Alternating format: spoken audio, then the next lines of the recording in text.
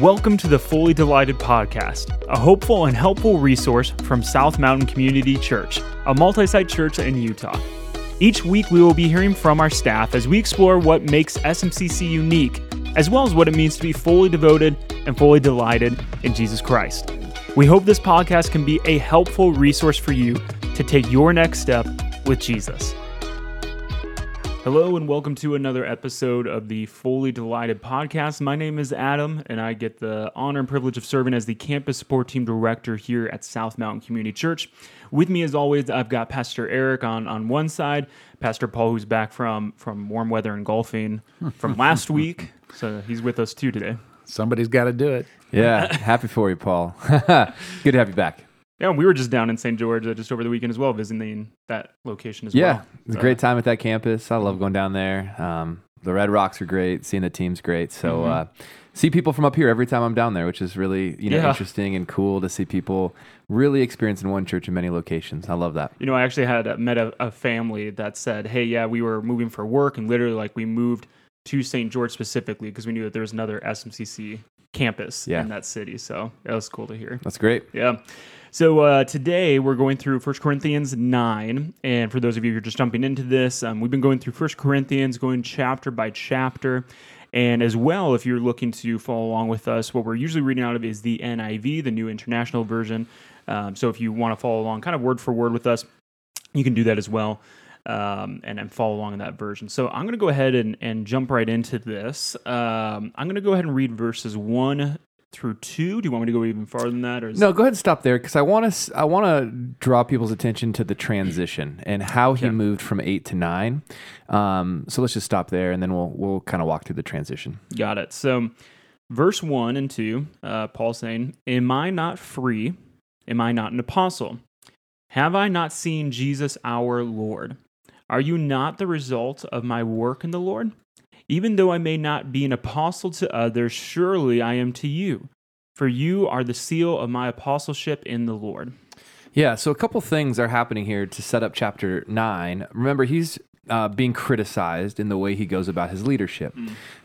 He's leading in a different way than some of the other leaders of the day in the way that they went about making themselves look big, money, power, all prestige, all of that. And so he's just got done in chapter 8 saying, purpose over preference, set aside your rights, although you're free, consider your brother in Christ and love them. And so he's going to now leverage that transition of laying aside your rights to then how he approaches his leadership with his rights as a leader. So that's the connection. Set aside rights in chapter 8. Chapter 9, setting aside your rights as a leader, and then he's going to kind of lean into that a little bit. So what happened with food in chapter 8 happens with him personally in chapter 9. And that, when I was looking at it, I'm like, where did this apostle stuff come from? Where did his rights come from? How did that show up? Oh, because in chapter 8, it was set aside your rights for love, and now Paul's going to talk about how he's done that personally. So that's the transition. Yeah, in the background here is a system that we're not that familiar with, and that's called the guild system. And in ancient Greek and Roman culture, usually if you had wealth, you sponsored some sort of guild, and that's like a club. Or it could be a group of masons or a group of people that make furniture or anything like that. A union. Okay. A union, yeah.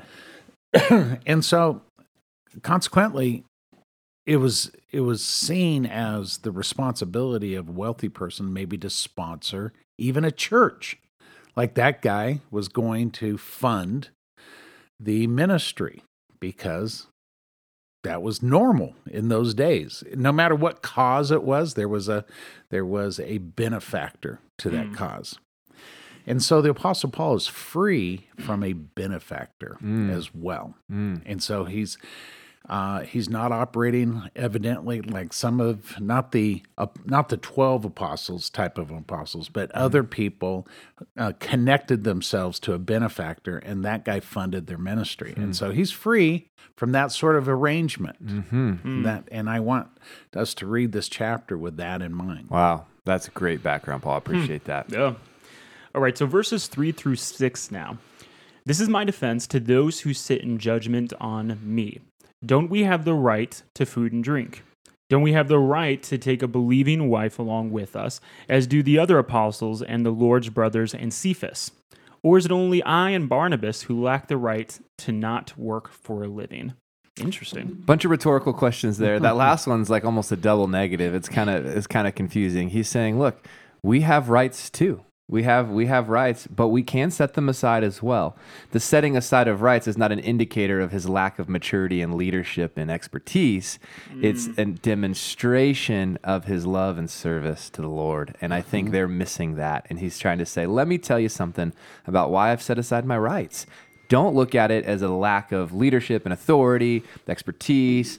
I want you to know where this is coming from. And so that's what's happening here. Yeah, I'm every bit as qualified as all the other apostles. I'm just choosing not to take money from this group of people. Yep. So Interesting. that's the background. Yeah. Yeah, there's so many things to figure out in the early church, and obviously there's confusion around that. There needs to be clarity given to it. So I just love reading this. So let's go on to verses 7 through 12 now. And here come real illustrations of the rights from the work, right? Okay. These are the rights that certain occupations have. Okay, Yeah. got it. So Paul says, "Who serves as a soldier at his own expense? Who plants a vineyard and does not eat its grapes? Who tends a flock and does not drink the milk? Do I say this merely on human authority? Doesn't the law say the same thing? For it is written in the law of Moses, 'Do not muzzle an ox while it is treading out the grain.' Is it about oxen that God is concerned?" So muzzle the ox. Let the ox eat of the grain as he works on the grain, right? Let him Right. enjoy some of that. He needs Okay. it. This phrase was also repeated by the Apostle Paul in his letter to Timothy. Okay, same concept, same reference to the Old Testament scripture that says, "Don't muzzle the ox while he is threshing." Deuteronomy 25, verse 4. And I'm not I haven't just memorized that. My notes say it at the bottom of the Bible. There So you just leverage the footnotes, guys. It's your tools. Absolutely. Yeah. And so this is a theme for Paul. It has obviously come up several times, but it's just in support of this concept that the pastor is worthy of his wages. That's it. Interesting. So continuing in verse 10, he says, "Surely he says this for us, doesn't he?" Referring to the comment about the ox. "Yes, this was written for us, because whoever plows and threshes should be able to do so in the hope of sharing in the harvest. If we have sown spiritual seed among you, is it too much if we reap a material harvest from you? If others have this right of support from you, shouldn't we have it all the more?" Yeah. The answer is yes. Yeah, he's saying, look, if you've experienced life change through the leadership here, support your leader so that more life change can happen. If there's fruit in your life from the work of the pastor in your life or the local church, support the local church so that there's more fruit in your life and other people's lives. It's just a real relational connection. Yeah, and this is really important that we establish that Paul's argument is basically, hey, church in Corinth, you have the responsibility to support the ministry financially. Okay? That's what he's saying. Now, with that in mind, we're going to get in a harder passage to, this is pretty straightforward so far. Now we're going to get into a little bit more controversial passage. So, yeah, he has the right. Now, remember, the background of this whole section, though, is a laying aside of your rights. Okay, so remember that. It's the right thing to do, Right. but there's also a reason to lay aside rights from time to time. Yeah. And the background here is that there were some people who wanted to get rich off the church, right? And there were some people who were saying if you set aside any rights to receive, then you must not be a qualified leader. So it's this kind of both.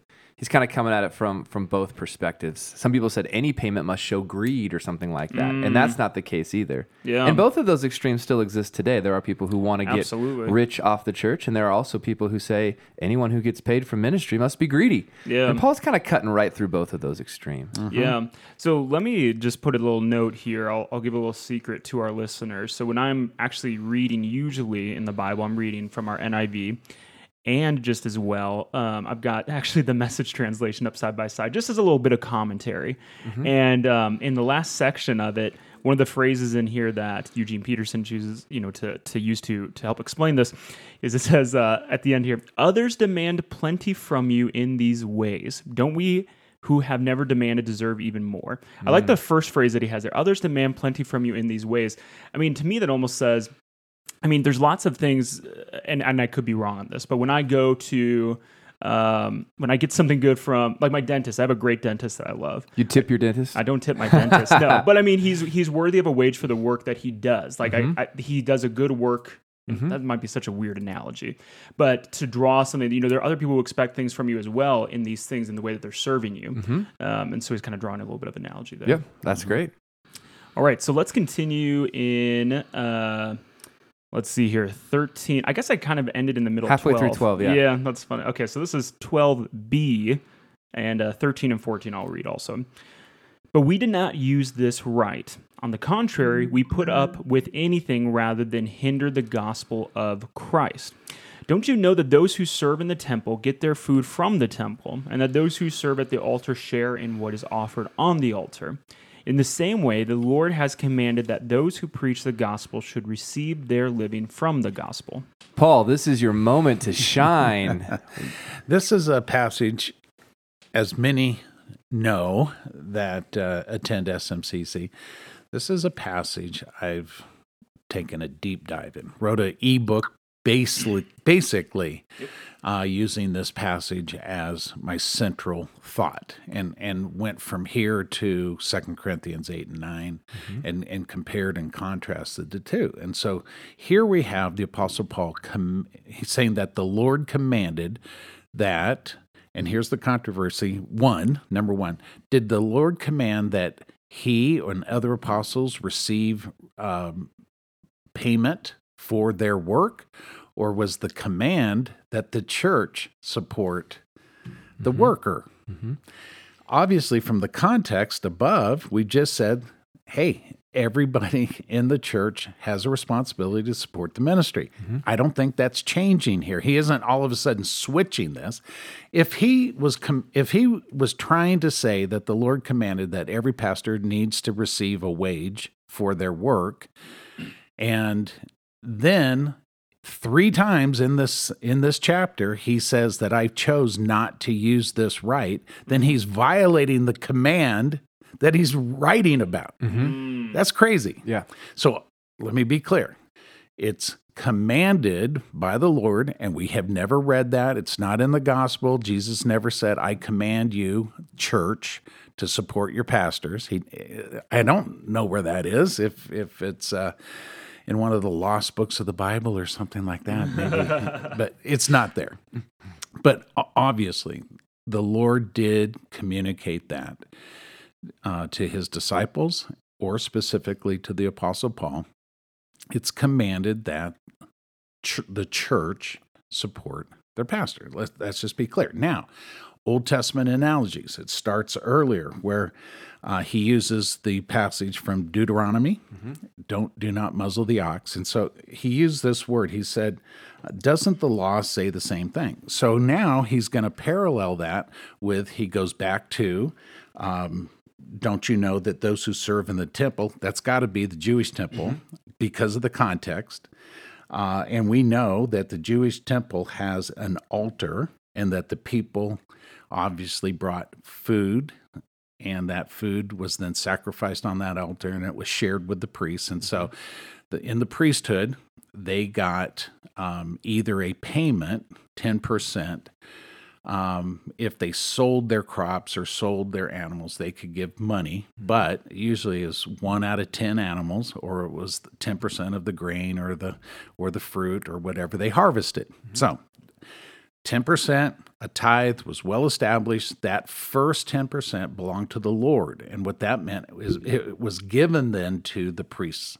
And they were not allowed to own property. The priests did not own property. This was their only way to receive income, is their service in the temple, and they were supported by the people. The 12 tribes of Jacob. One tribe, the tribe of Levi, didn't get a portion of the land. Only 11 tribes got a portion of the land. So it's important that they be supported by the people. And they were to spread out to all the other 11 tribes. And so I think it's pretty important that we come back to this idea that this is normal, this is expected, and this is also commanded. If you go to 2 Corinthians chapter 8, the Apostle Paul clearly said, I am not commanding you. This is a gift. This is completely non-compelled giving for the relief of the people suffering in Judea, which, by the way, it was a famine that was predicted. There was a prophecy connected to that. It actually happened, and the Apostle Paul sent people to collect money, and he collected money himself for the relief of the people in Judea who were suffering. And I think one of the reasons why they were suffering so much is because they gave early church, they just gave their land, they sold everything. They were just, so excited about, their new family that they, this faith family that they could all share together in life and everything. And they got rid of their capital, which is a problem. And so this type of giving that we see in 1 Corinthians 9 is support of the ministry. The kind of giving we see in 1 Corinthians 8 and 9 is voluntary, free will giving, and it's attached to the idea that you have a heart for this, that it's a joy to you. God loves a cheerful giver. That's 2 Corinthians. This kind of giving is commanded, so it is associated with faithfulness. Now, having said that, my big question, and I recorded a short for it's on YouTube. Go look it up. It's only 20 minutes. It's not very short. Read the comments if you want to see a nice little spicy fight. And so the idea was, all right, let's try to answer this question. How would a person know that they've moved from faithfulness to generosity? Ooh, good question. I think the only way you know is if you tithe. That is a faithful, you're fulfilling the command here. You're doing what he says. And then I make other arguments for the tithe. I think that it was just the expected, honorable gift of the day. And this started all the way with Melchizedek, Abraham giving him a tithe, Jacob promising a tithe to the Lord. And so pre-Moses, pre-law, pre-tithing and the temple and the tabernacle, all that, there was already a 10% gift being given because in the ancient Near East and Middle East, this was an honorable gift. And it continued all the way past the days of Jesus into the days of the early church fathers. They continued to talk about an honorable gift. That was 10%. And so for some reason, it might be because we have 10 fingers or something, but it wasn't just it wasn't a Jewish thing. It wasn't a Christian thing. It was everybody thing. Yeah, religion didn't create the tithe, honor did. The 10%. Exactly, right? Exactly. And I find that fascinating. And for, there's just some wisdom there because 10% is enough that you feel it. But not so much that it you're doesn't thrown break into the poverty. bank. Yep. Exactly. It's one of those type of things. It almost prevents 10%. I've said this before. Prevents the prosperity gospel from saying give more and you'll get rich. Right. And it prevents the poverty gospel from saying if you don't give way more than 10%, you're not even generous. It's this great wisdom benchmark. Right. It is. Right. And that's It so is. helpful. It's so helpful. So- Paul, that's a great explanation. I so appreciate that. Faithful giving. 10% above and beyond that, generous. I think most evangelical churches today preach 2 Corinthians as if it were the faithful giving thing. That give whatever you decide in your heart. They go That's there. generous. They're going there. It's not commanded. This is called grace giving, and they ignore 1 Corinthians 9. And I can't tell you. I mean, I've tried to look at every comment. Well, I've looked at every commentary I own, and Which I've is a lot. tried to go beyond that. And to tell you the truth, most commentaries ignore this passage, and I don't know why. It's almost like it's too much of a hot potato. I don't want to put tithing as a burden on people.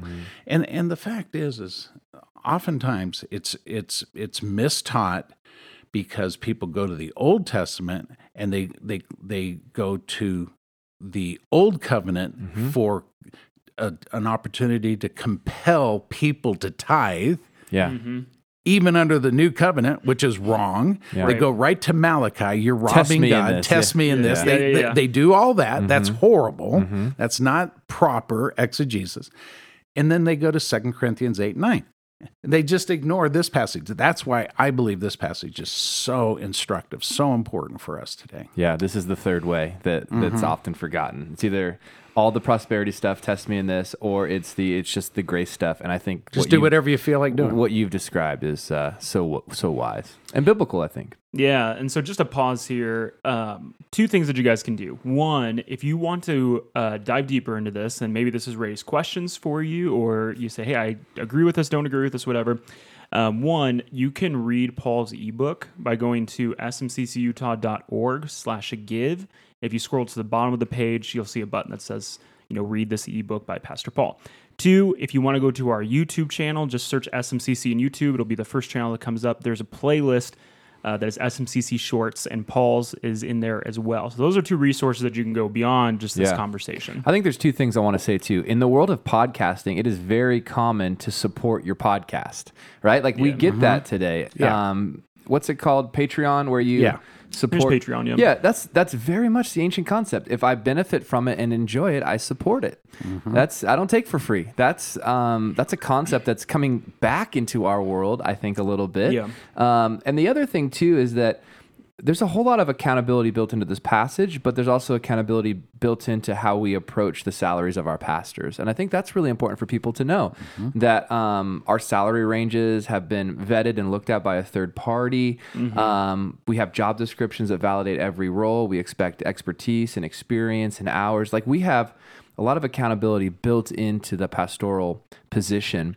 And I think that that's really important for people to understand. I think that those types of boundaries create accountability, and that honors the church that supports, and it honors the leader so they know what's expected. And so when we preached through this passage in this book in our last series, Disorganized Religion, we talked about how organized leadership roles honor God and honor others. And I think that's what we see here.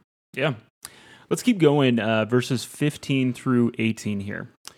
But I've not used any of these rights. You're like, so Paul makes this massive case. This is fine. But I'm not going to use it. But I don't use it. Right. But it's his option. He has the option. Yep. And there's pastors today who also have this approach too. And I appreciate that. Yeah. So he says, and I am not writing this in the hope that you will do such things for me, for I'd rather die than allow anyone to deprive me of this boast.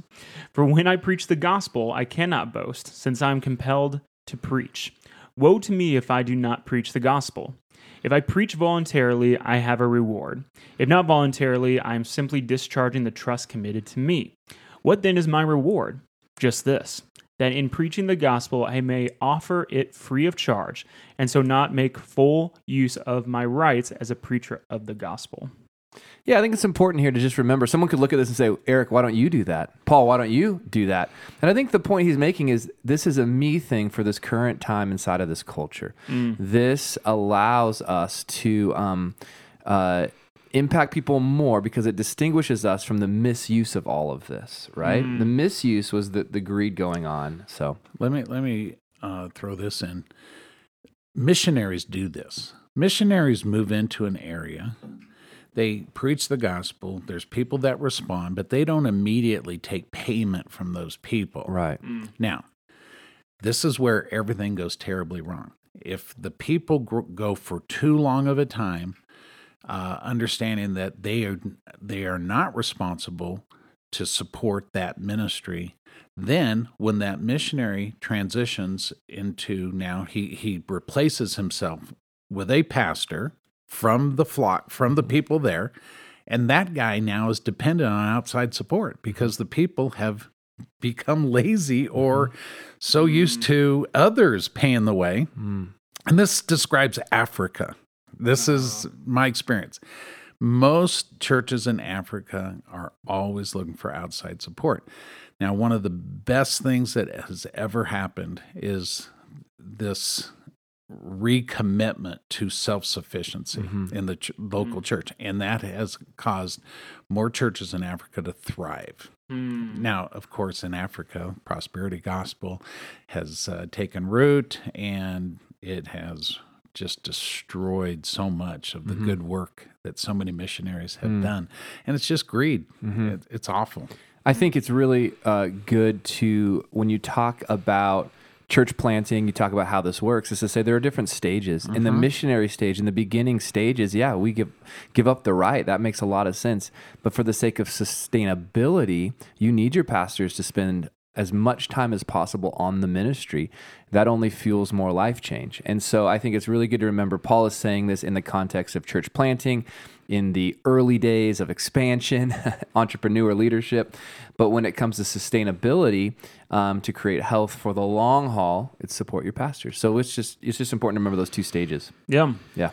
Excellent. Let's go ahead and do 19 through 23. Though I am free and belong to no one, I've made myself a slave to everyone to win as many as possible. To the Jews I became like a Jew to win the Jews.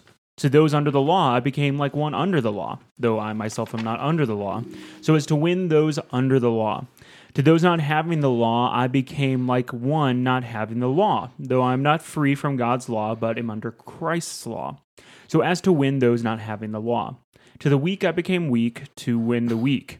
I have become all things to all people, so that by all possible means I might save some. I do all this for the sake of the gospel, that I may share in its blessings. This is a very important verse, or I should say set of passages or verses for SMCC. We have a value, cultural value, that says that we're asking at SMCC, we ask that the fully engaged person serves the guest. And that's what this passage is all about, is that we are going to adjust to them. We're not going to expect them to adjust to us, but we're going to adjust in all the areas that we can adjust: approach, style, taste, all the little cultural things. We're going to adjust to our culture so that they have the freedom to participate without being shocked or whatever. And then we're not going to adjust the gospel. Okay. And so our approach is governed by the people we're trying to reach. That's not normal, unfortunately, but this was what the Apostle Paul was doing. Yeah, you get the sense that the other leaders who were leading in ways that were not biblical ways or God-honoring ways were saying, you exist for me. And Paul's saying, I exist for you. And Paul, we have this line in our mission statement, as many people as possible. That's right. And sometimes people look at that and like, oh, that's so growth-focused. Are you numbers-focused? That's 1 Corinthians 9, folks.